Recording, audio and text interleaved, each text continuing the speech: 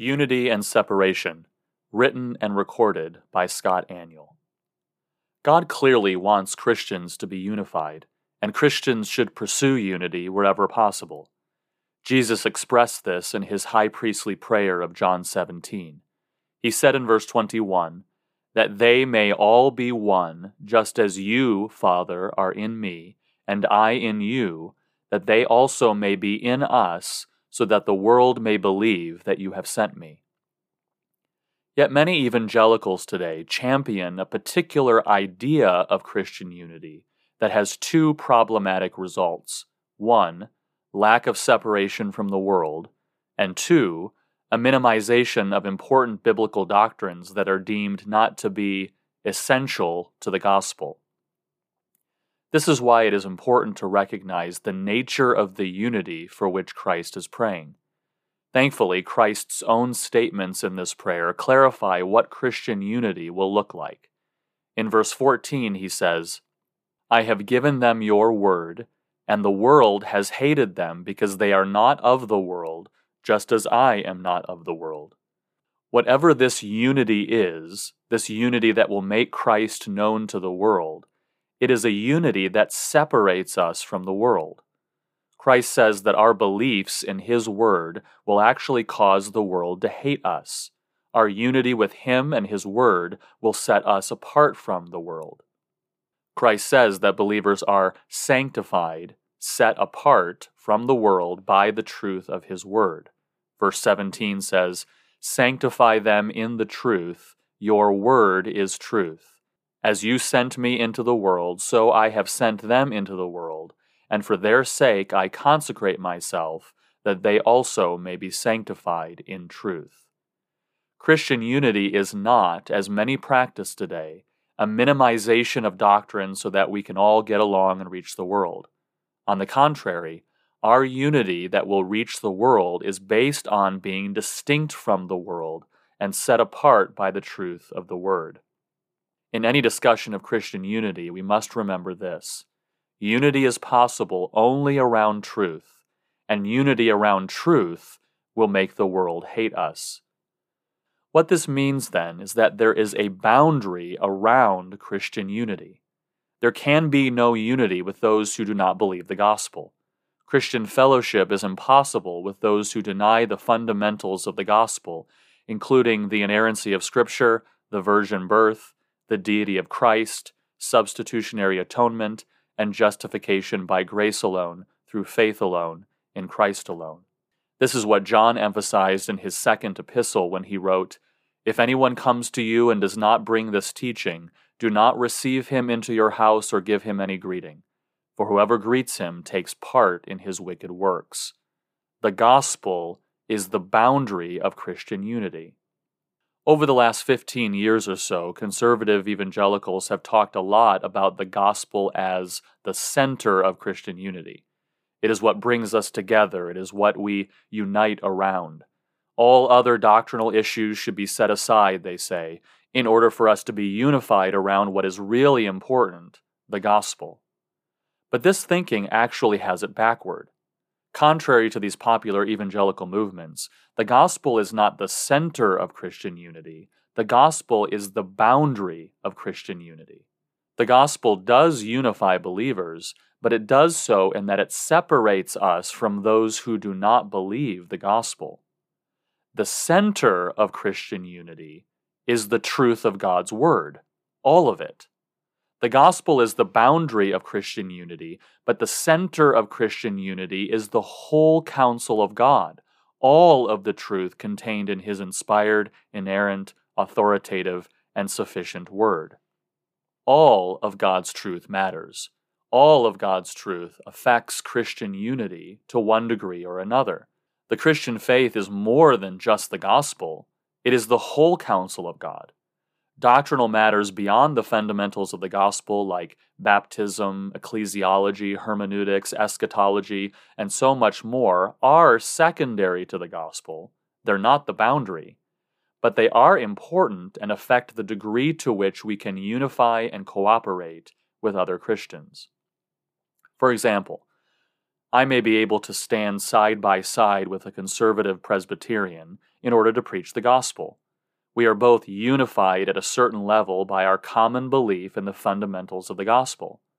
But I would not be able to plant a church with him given our disagreement regarding church polity and baptism.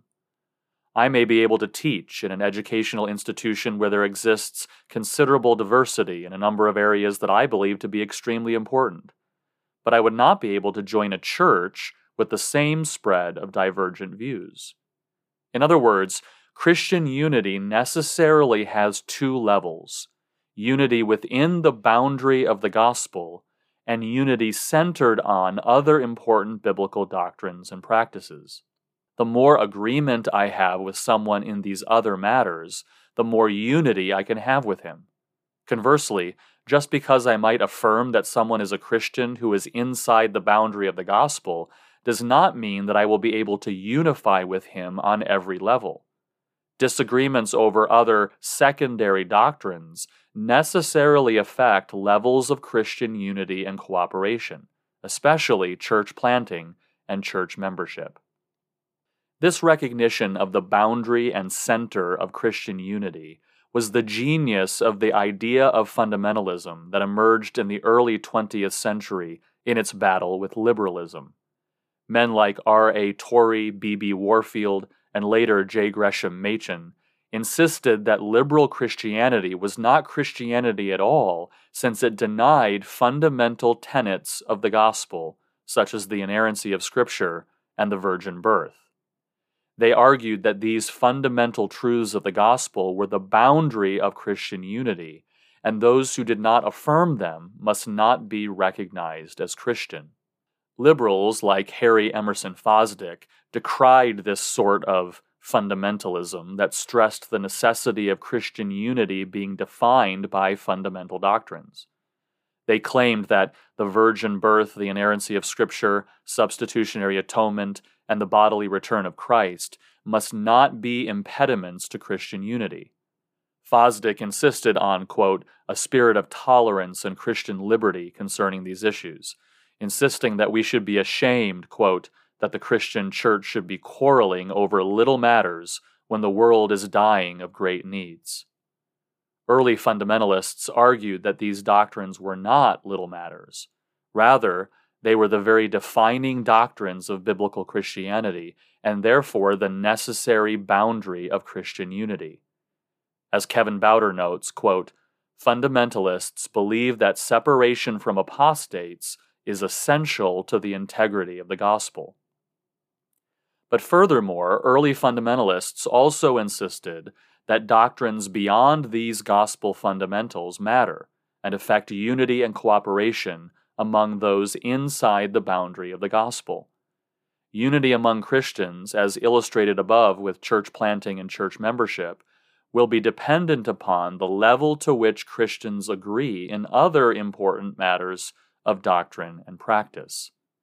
Another way to say it is this: agreement on the gospel creates minimal Christian unity, whereas maximal Christian unity happens the more Christians agree on the whole counsel of God.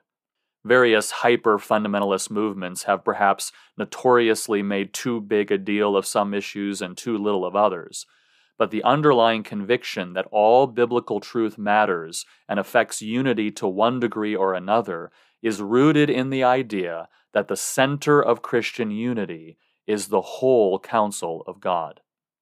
The danger of forgetting this important biblical definition of Christian unity is a sort of doctrinal minimalism that tends to downplay both the necessity of separation from the world and unity around all of God's truth. On the one hand, often in a noble attempt to unify around the gospel in order to reach the world, many evangelicals have forgotten the importance of separation from the world, instead attempting to be as much like the world as possible as a means to reach the world. They assume that in order to reach the world, we need to be liked by the world, forgetting that Jesus himself said that unity around his truth would cause the world to hate us. This lack of separation from the world inevitably leads to dissolving the boundary of Christian unity, the gospel. Ian Murray argues that this is a serious problem for evangelicals. Quote, Apostasy generally arises in the church just because this danger ceases to be observed. The consequence is that spiritual warfare gives way to spiritual passivism, and, in the same spirit, the church devises ways to present the gospel which will neutralize any offense. The antithesis between regenerate and unregenerate is passed over, and it is supposed that the interests and ambitions of the unconverted can somehow be harnessed to win their approval for Christ. Then, when this approach achieves results, as it will, no more justification is thought to be needed. The rule of Scripture has given place to pragmatism." Unquote. This agenda can be still clearly seen in many evangelical churches today. Murray notes, quote, "That this has happened on a large scale in the later 20th century is to be seen in the way in which the interests and priorities of contemporary culture have come to be mirrored in the churches. The antipathy to authority and to discipline, the cry for entertainment by the visual image rather than by the words of Scripture, the appeal of the spectacular, the rise of feminism, the readiness to identify power with numbers, the unwillingness to make beliefs a matter of controversy, all these features so evident in the world's agenda are now also to be found in the Christian scene. Instead of churches revolutionizing the culture, the reverse has happened. Churches have been converted to the world." Unquote. If our central goal is to gain the world's approval, we will inevitably lose our focus on the truth of God's Word. That this has happened in evangelicalism is without question. One of the first doctrines to go was inerrancy, followed soon by justification by faith alone in Christ alone, evidenced by controversies like the New Perspective on Paul, and the omniscience of God, evidenced by open theism. On the other hand, some evangelical attempts to unify exclusively around the gospel have minimized any other doctrines they deem as secondary to the gospel, insisting that these quote-unquote non-essentials must never affect Christian unity. Doctrines like a complementarian view of gender roles, personal holiness, the sufficiency of Scripture, or reverent worship are considered divisive and a hindrance to Christian unity and gospel proclamation. So, what happens when evangelicals like this minimize important doctrines that may not be essential to the gospel but are nonetheless part of the whole counsel of God? The inevitable result must be that those who hold to these important secondary doctrines will not be able to cooperate on some level with those who do not. If there is a lack of unity on these doctrines, how can there be unity in activities like church planting and church membership? Thankfully, many faithful pastors today are standing up against this kind of doctrinal and practical minimalism. They are rejecting the pragmatic assimilation of the world that the megachurch movement promotes. Many are recovering and defending the doctrines mentioned above and are preaching on holiness and separation from the world. And, not surprisingly, these same men are being charged with being fundamentalists, which has become a convenient boogeyman for people who don't know what it means.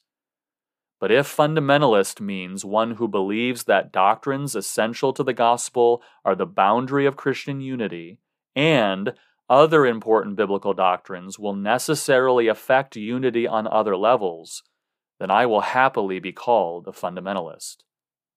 True Christian unity can be achieved only by the truth of God's Word, within the boundaries of gospel essentials and centered in the whole counsel of God.